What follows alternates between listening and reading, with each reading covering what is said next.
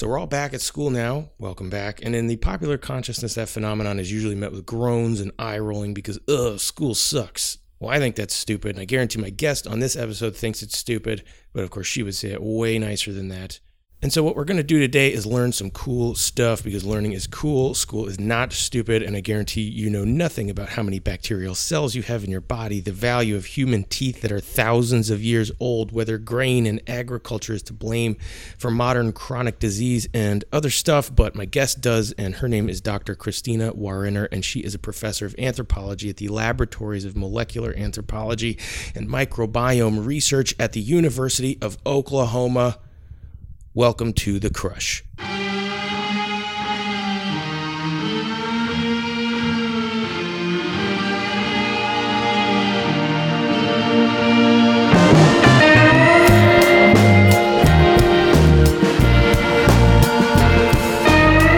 Hi again, folks. A reminder to subscribe to the show on iTunes and rate it there if you haven't already. Thanks to those who have done so. I'm happy to get this episode out for many reasons, not the least of which that myself and thousands of my colleagues are now in the thick of our fall admissions, recruitment, and travel season. We're getting lost trying to find schools and their correct entrances. We're keeping our receipts. We're giving the same talk, in some cases scores or hundreds of times in a given week, and trying to make it sound different each time, replacing the Dr. Scholl's gel inserts in our college fair shoes. And this will be the case for us for the next 6 weeks or so. So I found this sliver of time here to get this out to you guys, which makes me feel super accomplished. So here with this episode, I submit to you my audition tape to be host of NPR's Science Friday, kinda.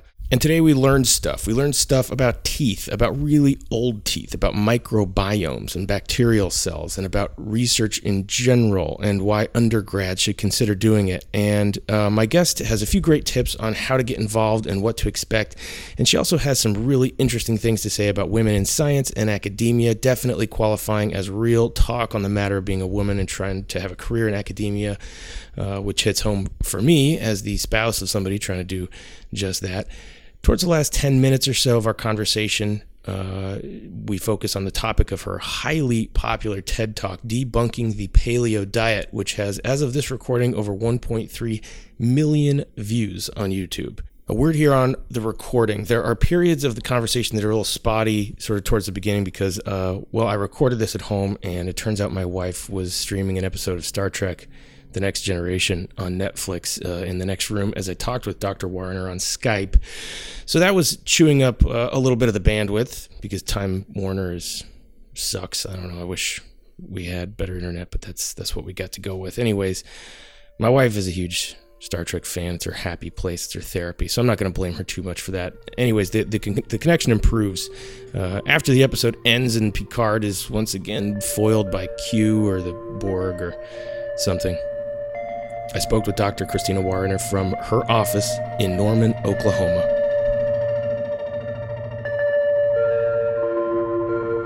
Hi, Davin. How are you? Good. Good morning. Good morning. How are you? I'm doing well. Good. And yourself? I'm okay. Thank you. I want to start and just ask because I was initially introduced to you via the Museum of Natural History newsletter that I get because we're members, and you were there to give a talk. Yes. Yeah, and what were you there to give a talk about? So I think the title was How Paleo is Your Diet, but what I was really talking about was what we know about changes in human diet through time, and also changes in the human microbiome through time, and how our modern lifestyles might be influencing our health today. So looking both through the sort of the lens of the microbiome and our diets. So tell me more about your sort of primary discipline of study and research. Right. So I am an anthropologist, and I split my time kind of in two areas, both in archaeology and biological anthropology. So I'm really interested in understanding human biology, human diversity, but I also in doing that, incorporate a temporal dimension, so through time. And so I have done work in both areas. I've excavated sites. So I definitely have a strong archaeological component to this. And so I have a lot of questions that I'm interested in. One is, how have human diets changed through time? How have we changed the world that we live in to create the diets that we eat today? So if you go to a grocery store today, almost every single thing in that grocery store, with the exception of maybe a few fish, is going to be farmed or the products of agriculture. And our ancestors ate very, very differently in the past. And so one question is, how has this radical change affected us? And in addition to that, more recently, it's become really apparent that the microbiome, which are the native bacteria that live in and on the human body, are part of our core biology and really influence our health and behavior and overall quality of life. And so one thing I've been wanting to do as well is to study how they have changed over time. So not just human evolution, but microbial evolution. That has been historically really hard to get at. Like, where do you go in the archaeological record to get ancient bacteria? And at first that seemed rather daunting, but it turns out there are two substrates where we can get direct information about our ancient microbes. One is dental calculus, which is just a fancy term for the tartar on your teeth, which fossilizes while you're alive and preserves through time. Wait a second. And sometimes it fossilizes while you're alive. Yeah, it's the only part of your body that actually fossilizes while you're still alive. So your dental plaque essentially undergoes a fossilization process in your mouth to form tartar, which is what you go to the dentist to clean off. So your toothbrush can remove dental plaque from your teeth, because dental plaque is actually just a kind of a mat of living bacteria. But over time, your saliva precipitates mineral into it, which kills the bacteria. So it's kind of a defense mechanism of your body. But in doing so, it causes it to fossilize. And then it preserves with the rest of your skeleton for thousands of years after you die. Wow. And lucky for us, we can go into the archaeological record. When we find a skeleton, we can also find this dental calculus, and we can reconstruct the microbes that used to live in your oral cavity. Wow. And so you have then used the bad dental habits of ancient people to advance our understanding about ourselves. Is that sort of basically what's going on? Exactly. So I'm very grateful for the lack of toothbrush in the past. Did they? I mean, do you have a sense of when the concept of dental care even sort of became a thing? That's a question I've been starting to wonder and think about a lot harder. So the origins of our modern dental care that we have today, like professional dentistry and oral hygiene that we have today, like dental hygienists and toothpaste and flossing, that all sort of begins in the 18th century in Europe. But that being said, Europeans did not invent dental hygiene. There are lots of cultures in the past that practice some form of dental hygiene, even going back very far. There are even Neanderthals who have evidence of using toothpicks to clean their teeth. Some of them clean their teeth so frequently they actually wore grooves in between their teeth from toothpicking to try to get things out of their teeth. So across time and space, at different points, different groups practiced sometimes very aggressive oral hygiene. We just don't know very much about it, to be honest. I know that in India, for example, they've been using a special type of tree called neem. It's called neem, and if you kind of peel back the bark, it naturally forms this sort of almost like brush on twigs, and that's been used to clean teeth for as long as there's been written records, and probably further back into prehistory. We don't know how far back that goes. A similar twig was used in Saudi Arabia to clean teeth. I think in China they had similar things at different points in time, but we don't really know much because something like that, like a twig, doesn't preserve in the archaeological record. We don't really know how old it was. And there's many populations in the past that probably were practicing dental hygiene, but we don't know what they were doing. But in general, I can say that there are some broad time periods where there was very little dental hygiene practiced. So the medieval period in Europe was a low point in dental hygiene. I can assure you of that. I think it was sort of a not very advanced low point in a lot of contexts. I think, from what I understand, mixed blessings there during the medieval period. I think. Yeah, I mean, I've seen some pretty spectacular oral pathologies, which must have been very painful for the people who had them, but as a scientist today studying it, it's actually a bit of a gold mine for us. So yeah, and then you've got I was always fascinated by the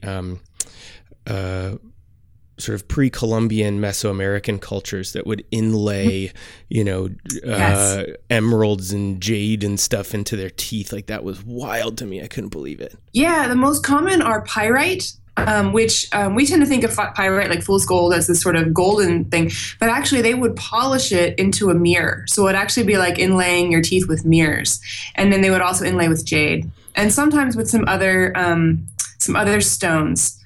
Depending on where you are, sometimes turquoise and sometimes shell, so like red shell. So they were very interested in creating some very colorful sort of dental racks, if you will. But the pyrite mirrors are particularly interesting, kind of giving this very reflective surface, very shiny. Well, I think basically what we need to do is we need to start telling people like, Lil Wayne to step up his game a little bit, because, simply putting, caps over your teeth is not hardcore enough. No, and actually, in addition, so the ancient Mesoamericans, which is many cultures, so not just the Maya, but the Central Mexican populations, there's lots of different groups, and dental modification was shared across many of them.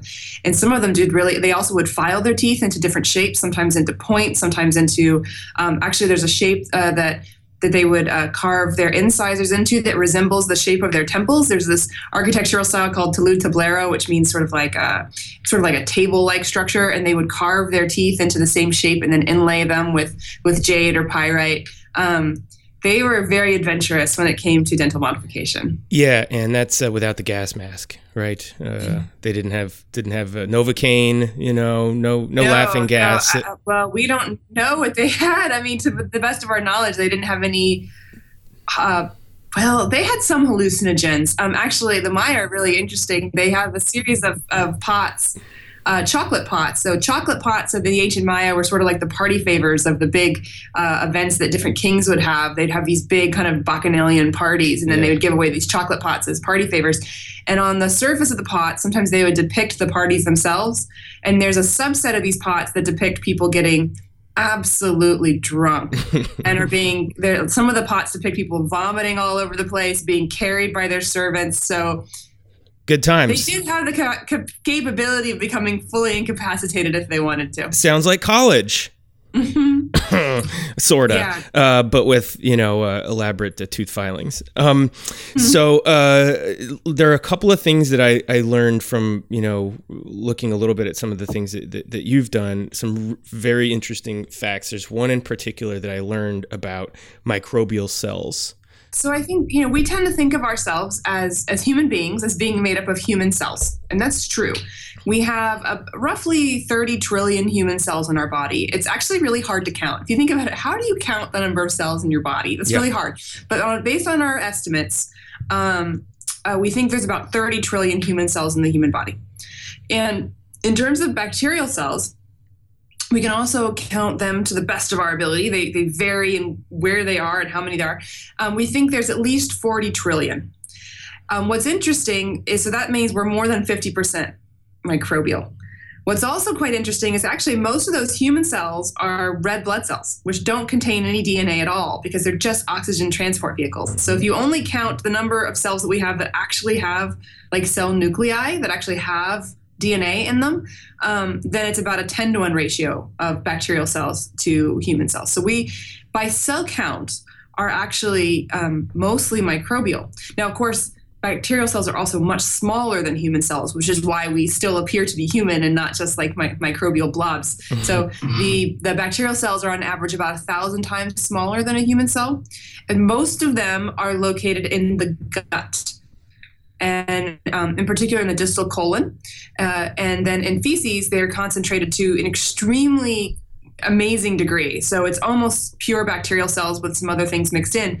And that's why actually every time you go to the bathroom, you actually lose about 20% of your total cell count, which then you regenerate with your next meal, because each meal actually feeds your bacteria as well, and they grow.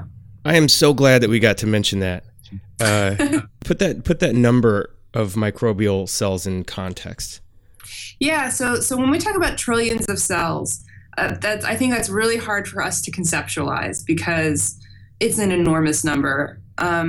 So if we put it into some other units that make it a little bit easier to think about, if you were to take all the bacterial cells just in your own body, only your own body, and you were to line them up in a single file line. Each one is a little bit over 1 micron long, which is about 1/1,000,000th of a meter. So really, really, really tiny. Is that like a human hair? If you took the width of a human hair and you split it into 1,000 pieces, so if you split it 1,000 times thinner than the width of a human hair, approximately. That's a micron. Yeah.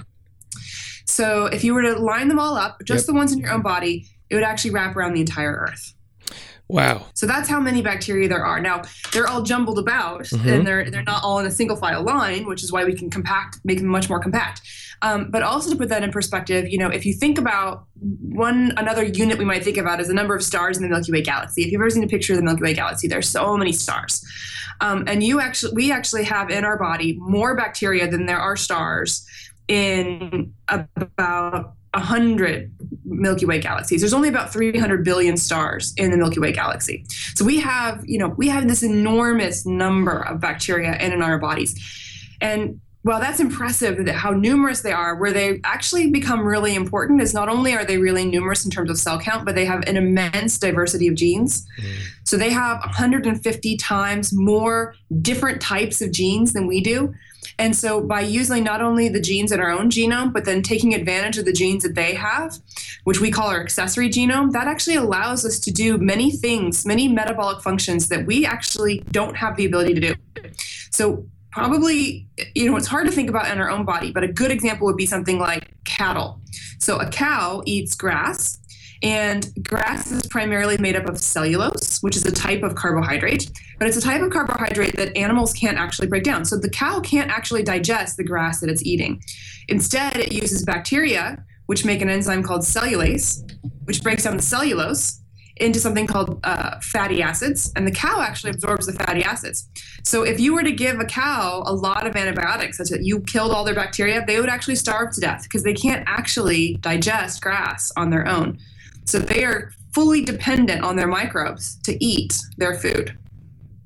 Wow. So and I want to talk a little bit more about diet. I want to confirm also this thing that I heard, that basically all of our cells in our body regenerate, right? We shed old ones and make new ones all the time, except for teeth. Yes. So teeth are really interesting. So throughout your lifetime, we tend to think of our bones as being pretty static, like once they're fully grown, but they're not. It takes about 15 years, but about every 15 years, you actually fully replace your skeleton. You don't do it all at once. We're not like snakes where we shed a skin, right? We don't like step out of our skeleton and get a new one. It's very slow and it takes place one cell at a time, but we actually completely turn over our skeleton the atoms in our skeleton about once every 15 years. Yeah. We do not change our teeth. Once your teeth are formed, that's your tooth. You can't grow a new tooth. It can't heal itself. You make it once and that's it. Now, that being said, there is one part of your tooth that does continue to grow, which is kind of interesting. So you have your tooth, and on the tooth root, the part that actually sits inside your jaw, that's covered with something called cementum. And you can probably guess from the name, it helps cement your tooth into your jaw, so prevent your teeth from falling out. You have a ligament called the periodontal ligament, which actually attaches your teeth to your jaw so that when you chew, your teeth don't fly out. So we can all be grateful that we have a periodontal ligament. Indeed. In archaeological samples, the ligament decomposes, and that's why if you have an archaeological jaw, you can actually easily pull the teeth out because the ligament's gone. But anyways, the ligament attaches the jaw to the tooth, and the part of the tooth that it attaches to is called cementum. This cementum does continue to grow as you get older. And so older people have thicker layers of cementum and younger people have thinner layers of cementum. But that's the only part of your tooth that grows, and the rest of it doesn't change. Why not? What is it about teeth that they don't change? There's just no mechanism for it. Now, that's not true across all animals. So everybody who has a pet hamster knows that those teeth keep growing. That's right. So rodents have the ability to continuously produce their incisors. They make them they just keep making them. So they have the ability to make perpetually growing incisor teeth. Horses also have these kind of specialized molars because their diet's so abrasive, they're constantly wearing down their teeth, that their teeth will actually also continue to grow up until a limited point in time. But most animals actually, they make their teeth and that's it. That's it. Sharks are a little bit different. Sharks make teeth constantly. Teeth are just coming out all the time. They lose them, they just make new ones. But that's also a bit unusual. Most animals can't do that, and humans definitely can't do that. We have a type of teeth that's called bunodont teeth. Our teeth are actually really similar to the teeth in pigs, interestingly enough.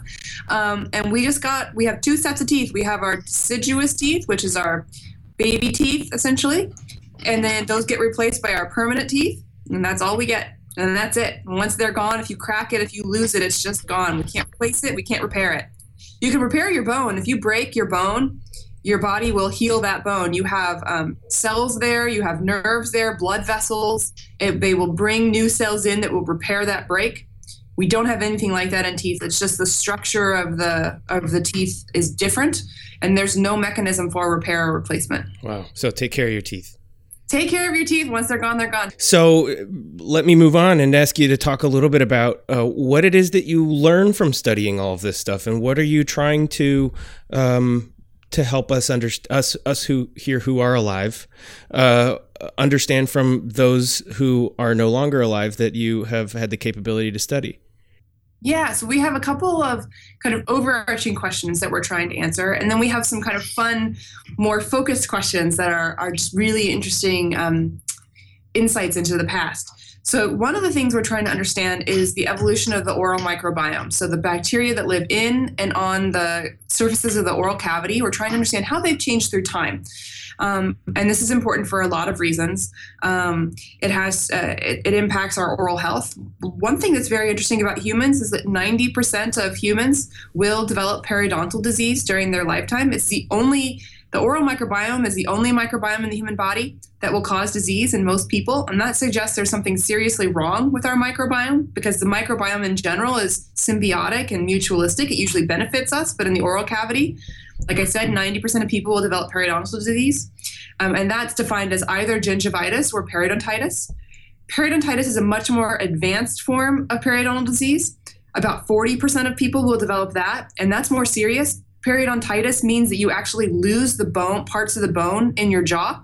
If you lose enough bone, your teeth fall out. And this is in addition to cavities, this is a major cause of tooth loss, especially in older individuals. And you might think, well, so you lose a few teeth. What does that matter? But it turns out that the inflammation that accompanies this process will aggravate other chronic diseases. So it will aggravate type 2 diabetes. It will aggravate obesity. It will aggravate cardiovascular disease and actually make these conditions worse. So keeping, having good dental care, dental hygiene, and healthy teeth actually helps protect you from other chronic disorders in the rest of your body. It's really important. A lot of people out there who get dental work have to take antibiotics before they get dental work. And that's because oral bacteria, if they get into the bloodstream, can cause pretty serious infections, particularly in people who have other chronic conditions. So this is something we're interested in. But one question we have is, for how long have we had this problem of being so susceptible to periodontal disease? Is this something very recent, or is this something very ancient? And we have no idea. And so that's why we're trying to now look at this temporal dimension and trying to understand if the oral microbiome has changed through time. One of the things we've learned for the gut microbiomes, these are the microbes that live in your gut, is that they have changed enormously with the advent of industrialization. And that if you look at either archaeological populations or people today that live in traditional societies like hunting and gathering groups, they have a very different gut microbiome than people who live in cities. And we think that there's something about this urban lifestyle, probably dietary related, that has really changed the gut microbiome and might be making us more susceptible to chronic disease. We're wondering if something is similar is happening in the oral cavity, but we're just beginning that research. So that's one motivation. So there's this overarching kind of goal of understanding how the oral microbes, human oral microbes, have changed through time and how that affects our health. But then we can also learn really, really interesting answers to questions about the past. So one question that I've long been interested in is the origins of dairying. So dairy is super weird in some ways. We're the only animals that drink the milk of another animal. Yeah. If you think about it, this is milk that's being made for an infant, and yet we drink the milk made for infant cows. It's pretty weird when you put it in context. It's pretty weird in context. Yeah. We do this, right? And then there are even populations in the world who have genetic adaptations to doing this. Most people don't know this, but lactose intolerance is actually the natural ancestral state for humans.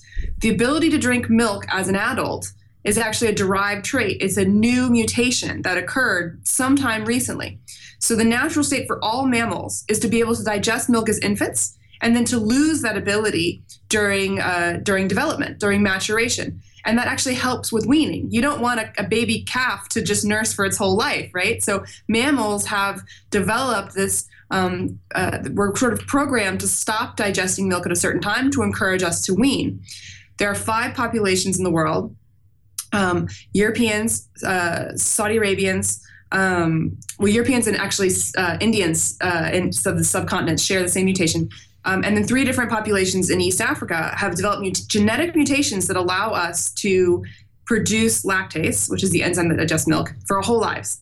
What's really cool about this is that basically means that we maintain this sort of infant state of digestion for our whole lives. So it's this kind of interesting adaptation in milk drinking.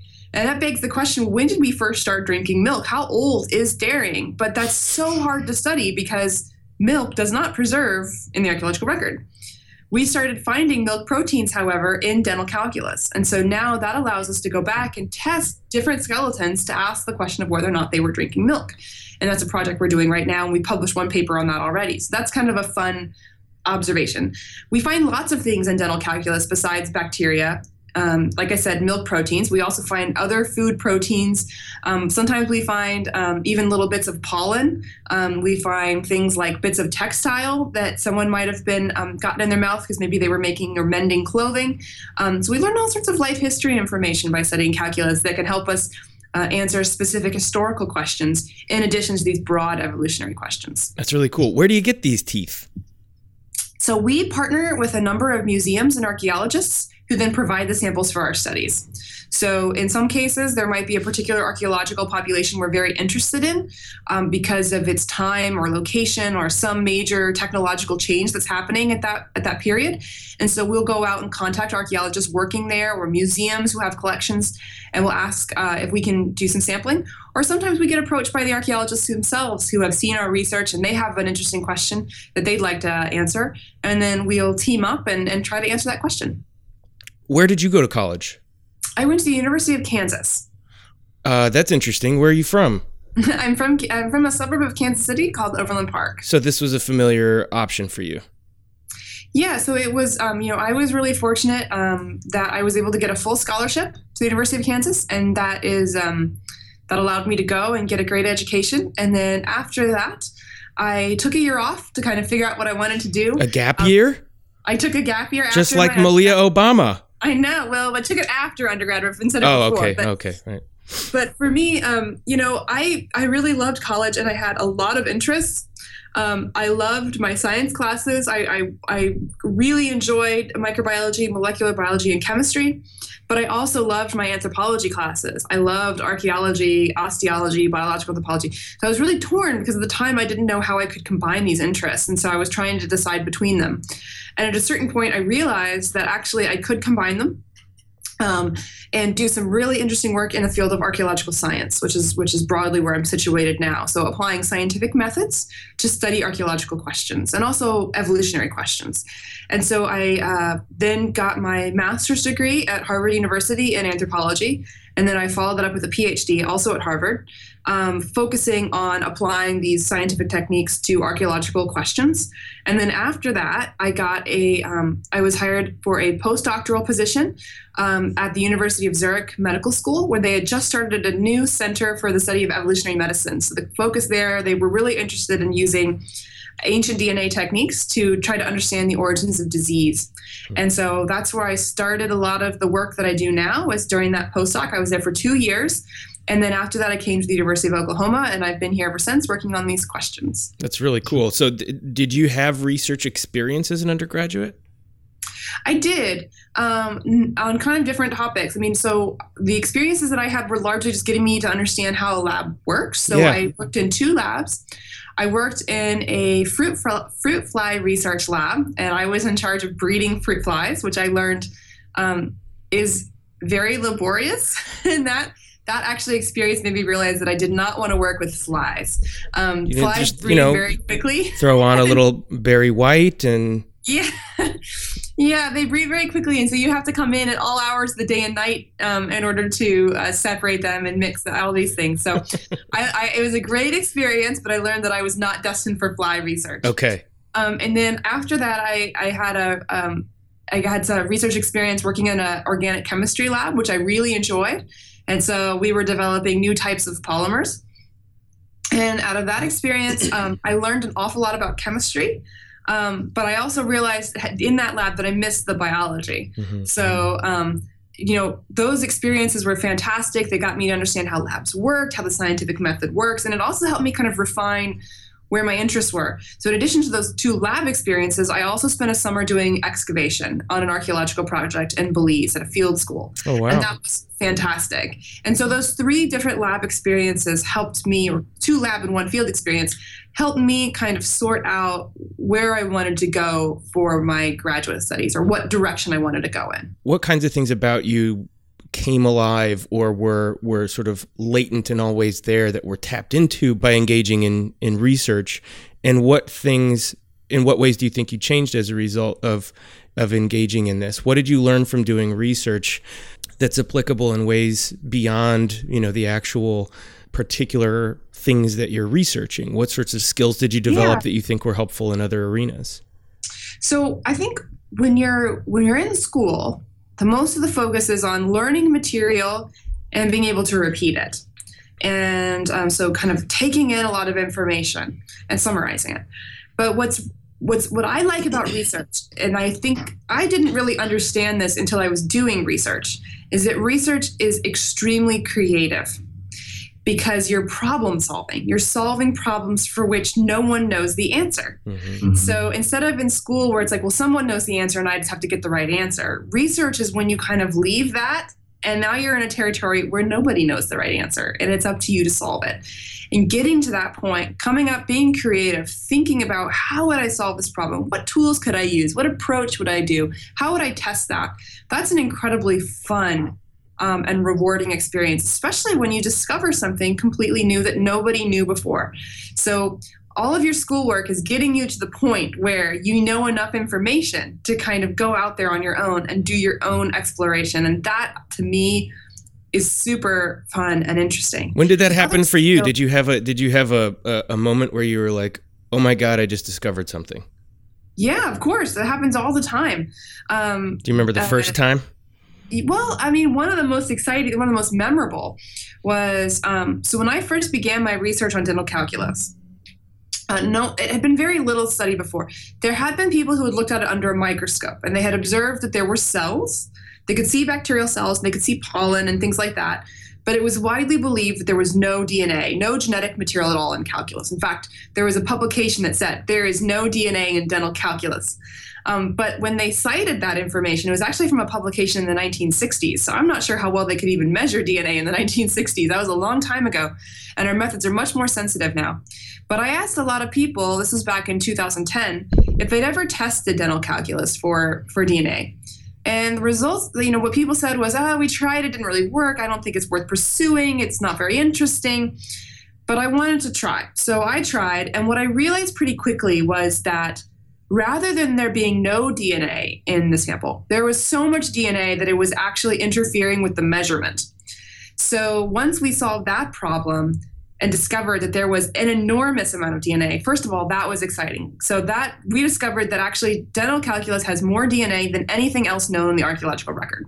That was a cool discovery. Oh, yeah. When we first got the reading, we kind of fixed the problem so we could actually accurately measure the DNA, and we saw how much was really there. It just blew my socks off. It was amazing. And then when we got our first DNA sequences back, I was really worried that it would just look like soil bacteria because these people had been buried in soil for 1,000 years. And I thought, well, maybe all we'll get is soil. But when it came back and the species we identified were like 95% oral bacteria, that was amazing. And then when we took that research a little bit further, and then we were able to reconstruct the full genome of a pathogen more than 1,000 years old. And this is also really interesting. So one of the pathogens we found, its name is Tannerella forsythia. It causes periodontal disease. It's one of the major pathogens involved in periodontal disease.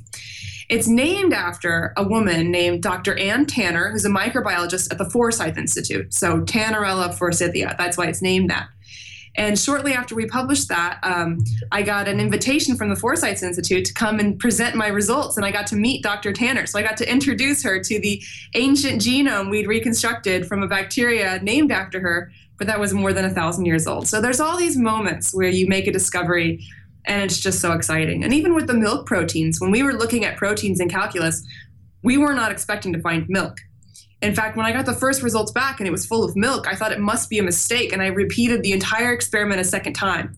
And when we got the same results the first time, then I started believing that it was real. Then we went from, I think we started on 6 samples, we expanded to 100 samples, and we kept repeating the results. That was an amazing discovery. We had no idea that milk preserves in dental calculus, and we discovered that it does. So there's all these moments of discovery, which are truly incredible. And sometimes they really answer archaeological questions that there's no other way of answering. Mm-hmm. And that's pretty darn exciting. In what ways do you intersect with undergraduate students? So when I was at the University of Zurich on my postdoc, one of the questions we were trying to look at was, I mentioned before that some people have the genetic ability to digest milk as adults and some people do not. So the ability to digest milk as adults is a genetic trait called lactase persistence. And one question we had was, today in Central Europe, about 70% of people have lactase persistence, so can digest milk.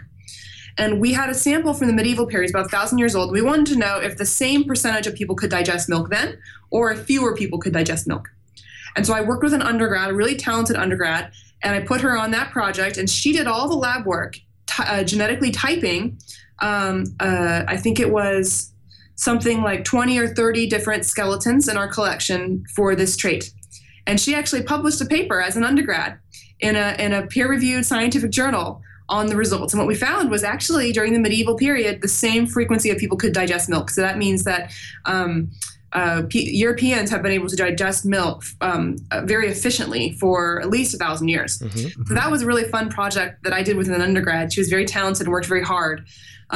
Since then, I have been mainly working with master's students and PhD students, but I am open to working with undergrads if you have someone who's interested. But I will say, if there are undergrads interested out there, to do it early. One problem I have is a lot of people want to come to me and work with me in their last year or even their last semester. It's just not enough time.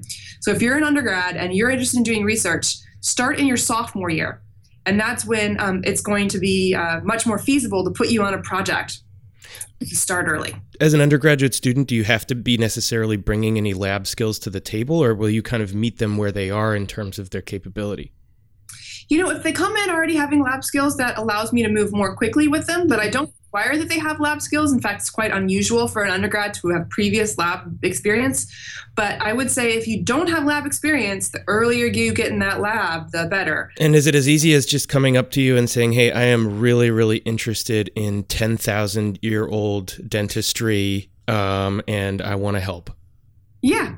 And so probably what would happen if a student approached me and they were like, let's say a sophomore or a first semester junior, and they really wanted to work on this, what I would do is kind of bring them into my lab, introduce them to my graduate students, maybe get partner them up with one of the graduate students, have them shadow for a while, see how things work, maybe give them a very small part of a project, see if they can replicate the results we can, and if they can show that they can do the work and they have good technique, then we'll see if we can develop a senior honors thesis project around it. So I work for the University of Rochester, and we really try to promote undergraduate student research. We have a pretty high incidence of undergrads doing that. And comment on the degree to which doing research as an undergraduate can enhance your educational experience beyond what you are sort of required to do in the classroom? Well, I think that doing research has two primary benefits. On a very practical level, if you apply to graduate school, it looks really good, right? Because it shows that you have commitment and interest, and you have a go-getter mentality. But I think on a deeper level, you will learn so much from research. You can only learn so much in a classroom, and learning in a classroom doesn't really prepare you for that career at all, because research is very different than just learning about something. So acquiring knowledge that someone else has already summarized for you is very different than going out and having to get that knowledge yourself. And so having that research experience kind of shows you what a career in that field will be like, and if you're good at it and if you enjoy it. It's also very exciting. And I think it also teaches you a lot of skills, like you have to be able to communicate clearly. You have to be able to communicate to your coworkers, to your colleagues. You have to explain why you're doing what you're doing. You have to be able to troubleshoot if something goes wrong. You have to be able to figure out, well, what went wrong. You have to develop your leadership skills. There's many, many positive things that come out of doing your own research that you really can't get in any other way.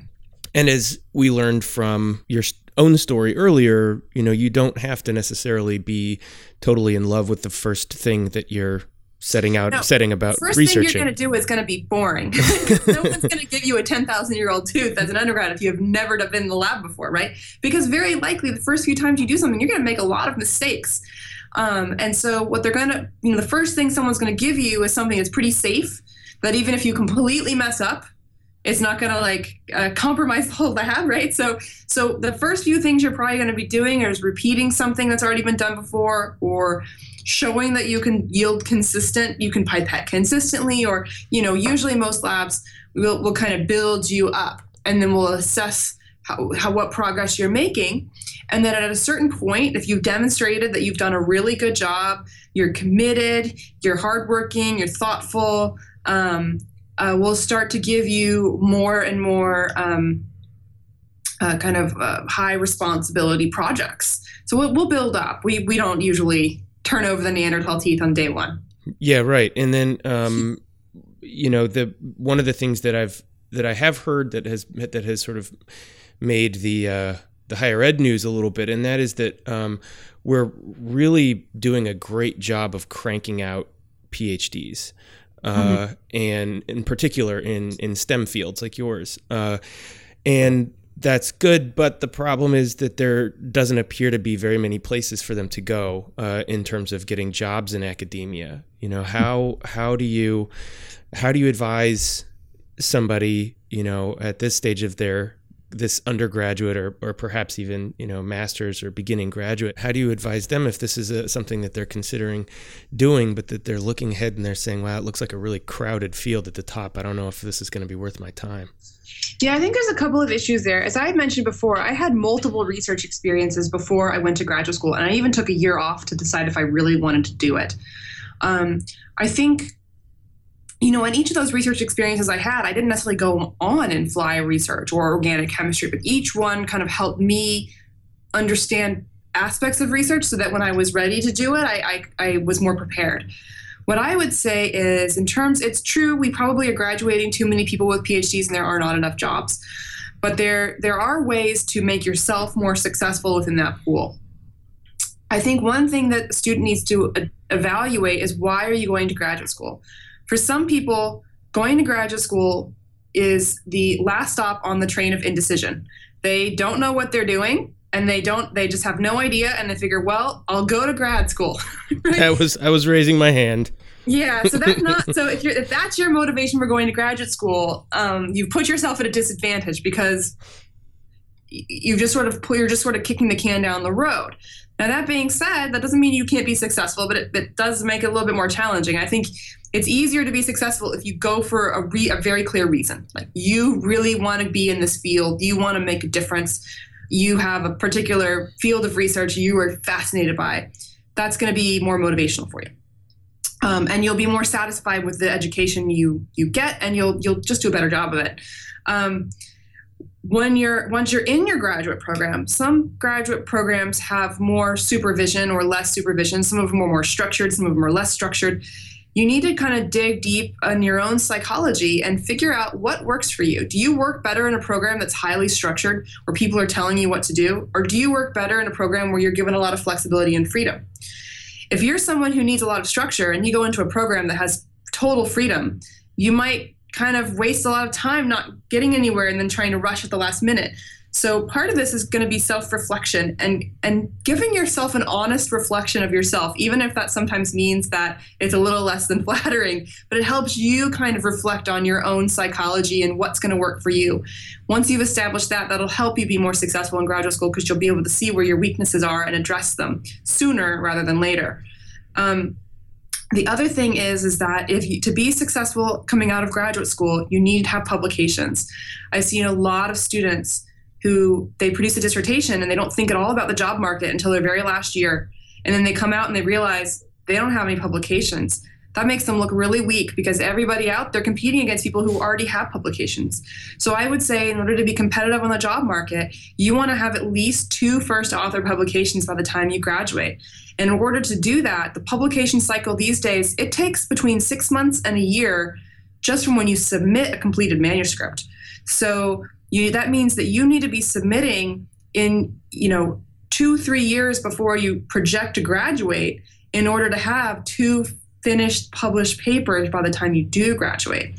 So these are things that I think on a very practical level, students need to think about to make themselves more successful. But if you are someone who is, you're excited about research, you have a field you're passionate about, and you get in there and you start doing research early and publishing early, when you come out, you're going to be very strong on that job market. That's great advice.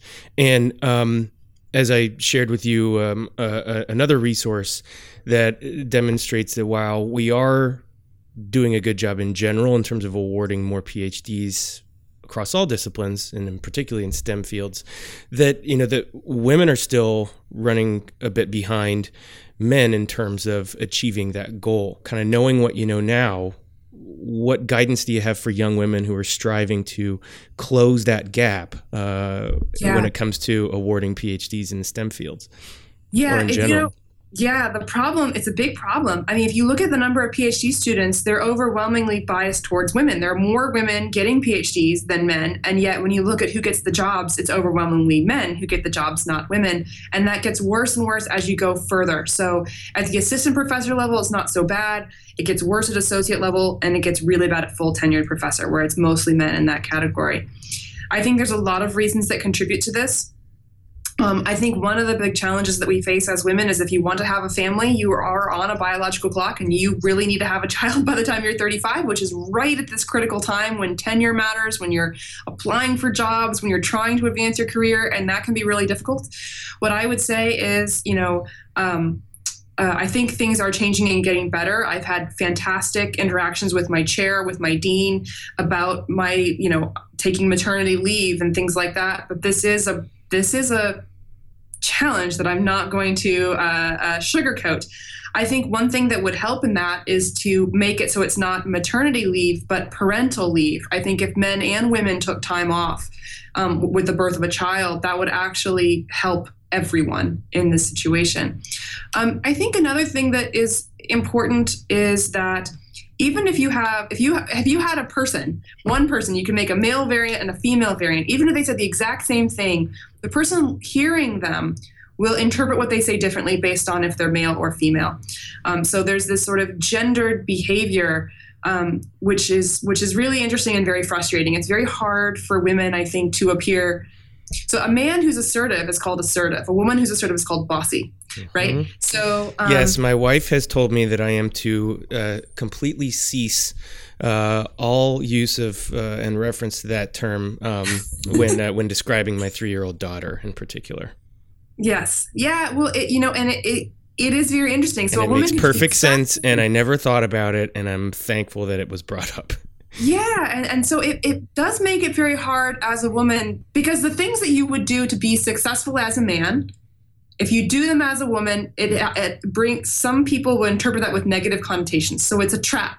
How do you be a leader and assertive and aggressive out there, getting your science done, pushing, without falling into a gender trap of people associating those things in women with negative qualities. How do you do that? It's a real challenge. It's an ongoing process, right? And sometimes too, if a man is enthusiastic, that comes across as enthusiasm, whereas a woman does the exact same behavior, she'll be considered flaky. So it is a trap, and it is very, very difficult, I think, for women to navigate that. And I do not have a magic solution. Yeah. I do the best that I can. I think knowing that those problems exist help to overcome them. Mm-hmm. I think being aware of them is very, very important. I think for women, it's important for you to find mentors. Seek out mentors. Seek out other women who have been successful and establish relationships with them, mentoring, advising relationships. Even if it's something like, hey, could I get a cup of coffee with you? You're a senior member, you're a senior professor in my field. Could I ask you some questions about how you handled this? I think those are things that can be very, very helpful. I will say mentorship, I've been very fortunate to have very, very good mentors, and that has made a huge difference for me. I would also say one of the ways that you can be more successful sort of post PhD is through networking. Going to conferences is very important. Meeting people is very important. No one, man or woman, should be a wallflower standing in the corner afraid to say hello to someone at a reception. So what I would encourage anyone who's a PhD student currently or will be one in the future or just graduated is when you go to a conference and you're at a reception, just start going up to people and shaking hands, introduce yourself, jump right in there. Networking makes all the difference. One thing I have seen on the job market, and I've seen over and over again, both with friends, myself, also being on committees, is knowing someone. You're like, oh yeah, this applicant, I met them at a conference. She came up and she shook my hand, and she was really impressive. Suddenly shoot your application to the top of the pile. You'd be amazed how big of a difference something as simple as that makes. And I know that it's noon, and I don't want to take too much more of your time, but I would be sort of remiss to not have you comment on the paleo diet situation, because I need to confess to you that for a time there, I was all into CrossFit, okay? And if you are into CrossFit, like all the way in, then you got to be into the paleo diet, okay? And I was not really, because I love cheese and bread. And for some reason, tomatoes are out. You can't do that. It's just bizarre. Now, I really like bacon, so that part of it was okay, right? Where it's like, oh, just eat just constant bacon. Well, but the thing is that you have, this is your TED Talk on this. This has got to be like the most, prolific thing that you've ever done. It's got 1.2 million views on it. Yeah, it's amazed me. I didn't think anyone would watch it. I thought I was just saying really surprise. So I realized that what we know in archaeology, that message has not gotten out to the general public. And so, the paleo diet is a really interesting thing. Let's recap what it is and everything first. Yeah. So it actually originated, the very origins of it come from a book published in the 1970s called The Stone Age Diet. And then it got rehashed a few times. And the person who really popularized it was Warinner, who's an exercise physiologist in Colorado.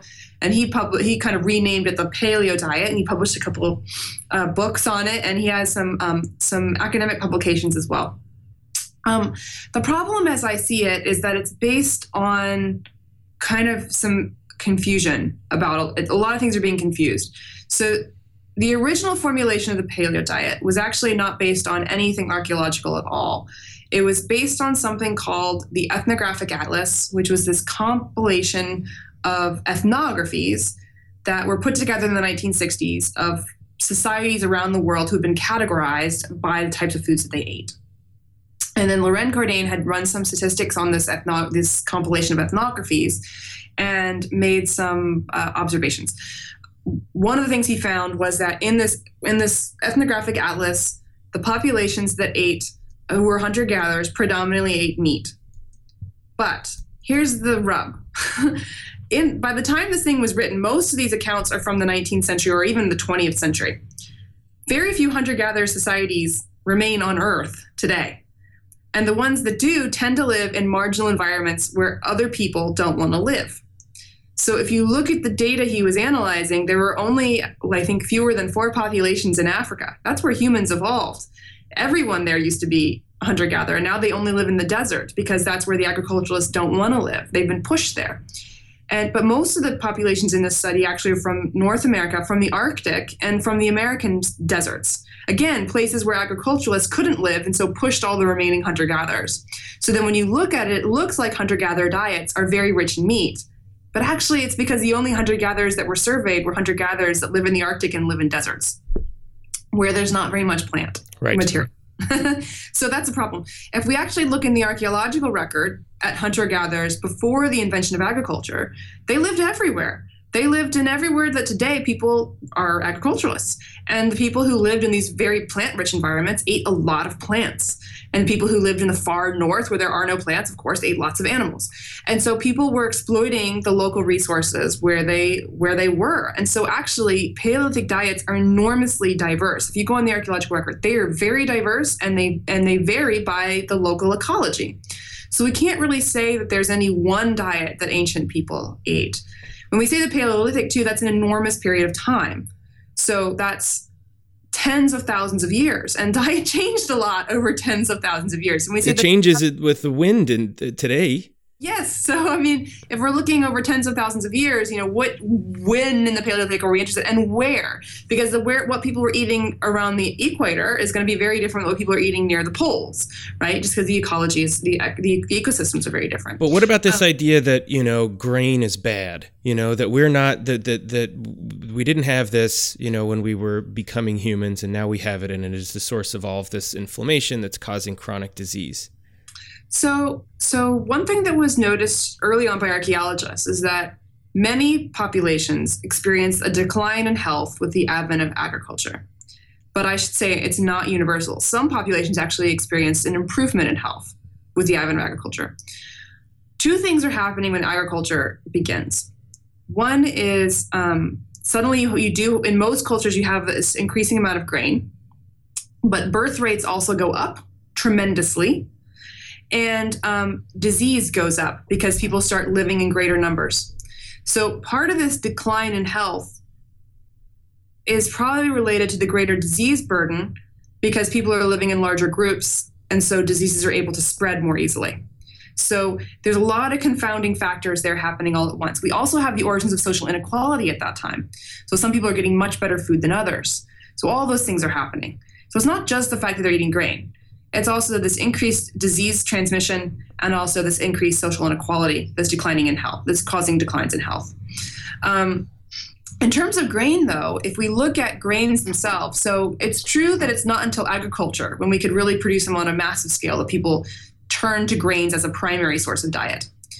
But people have been eating grains for a long time. We even have Neanderthals who have starch granules from relatives of barley in their teeth. So people, humans and even archaics, were eating grain long before they domesticated it, especially in the Near East.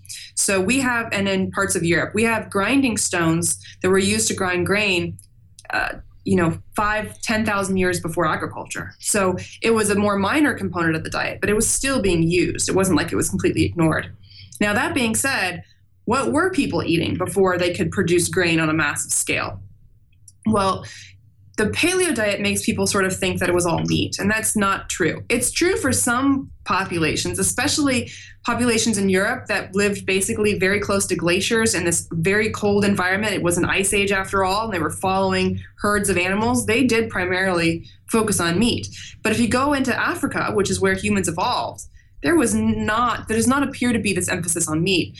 What people appear to be focusing on is tubers, root crops, underground, starchy, carbohydrate-rich plants. Also totally not okay, paleo diet.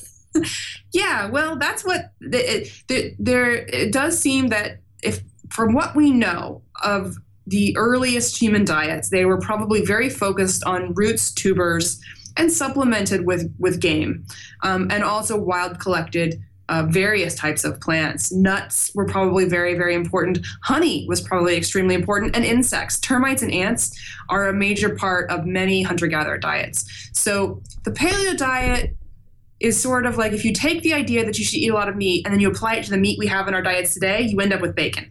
There was no bacon in the Paleolithic record. Okay, first of all, they did not have those fat little pigs, right? They had wild boars.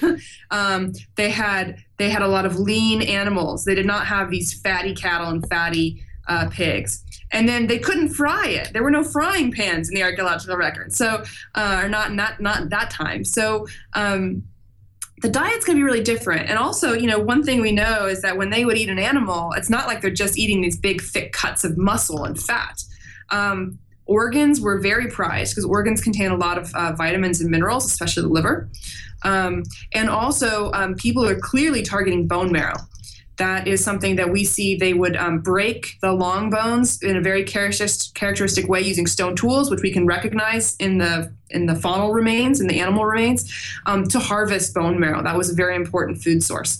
So I think it's important to kind of look at the fuller picture of this and not make these sort of simple analogies, but to actually look more about, have a more comprehensive understanding of people in the past. And they're eating a lot of plants, they're eating animals, they're eating insects, they're eating honey, they're eating a lot of things. And I think one thing also that's important to mention is that it really isn't possible to eat like a Paleolithic person in today's societies.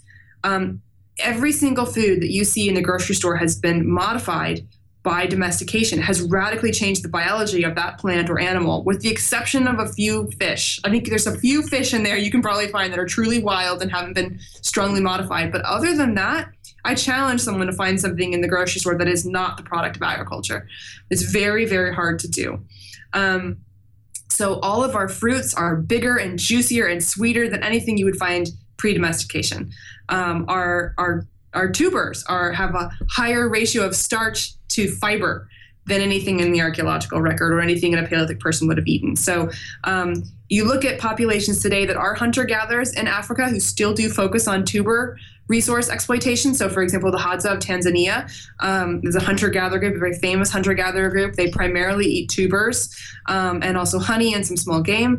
The tubers they eat there, although superficially will sort of look like yams or sweet potatoes, it's very fibrous. In fact, they can't necessarily even really fully eat the tuber. A lot of what they do is sort of suck out the juices, suck out the starch, and spit the rest out because there's so much fibrous material you can't digest it. That produces something called a quid. And we actually find a lot of quids in the archaeological record of people trying to eat plant matter that's just so fibrous they can't actually chew it and swallow it. So they end up kind of sucking out the resources and spitting out the fibrous parts.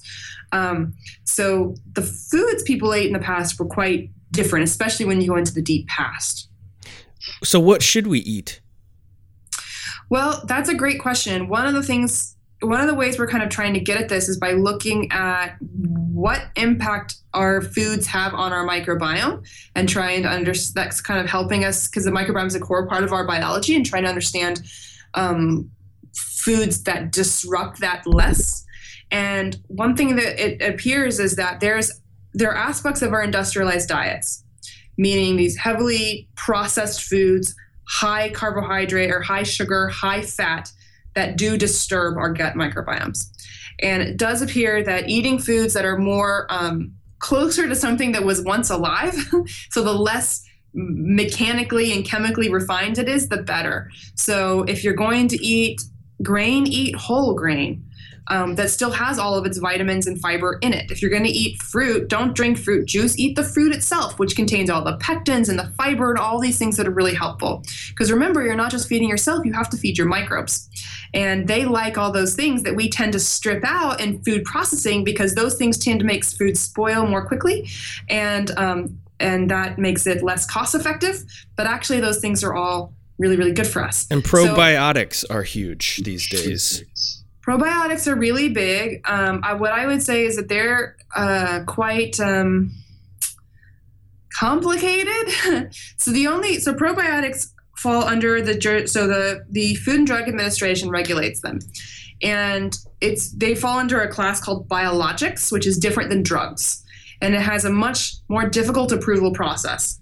As a result, almost all of the probiotics you're going to find on the market belong to a category called GRAS, which stands for Generally Recognized as Safe, which means they're exempt from FDA oversight because they're on this list of common food additives that have already been determined to be safe prior to 1950 or something like that.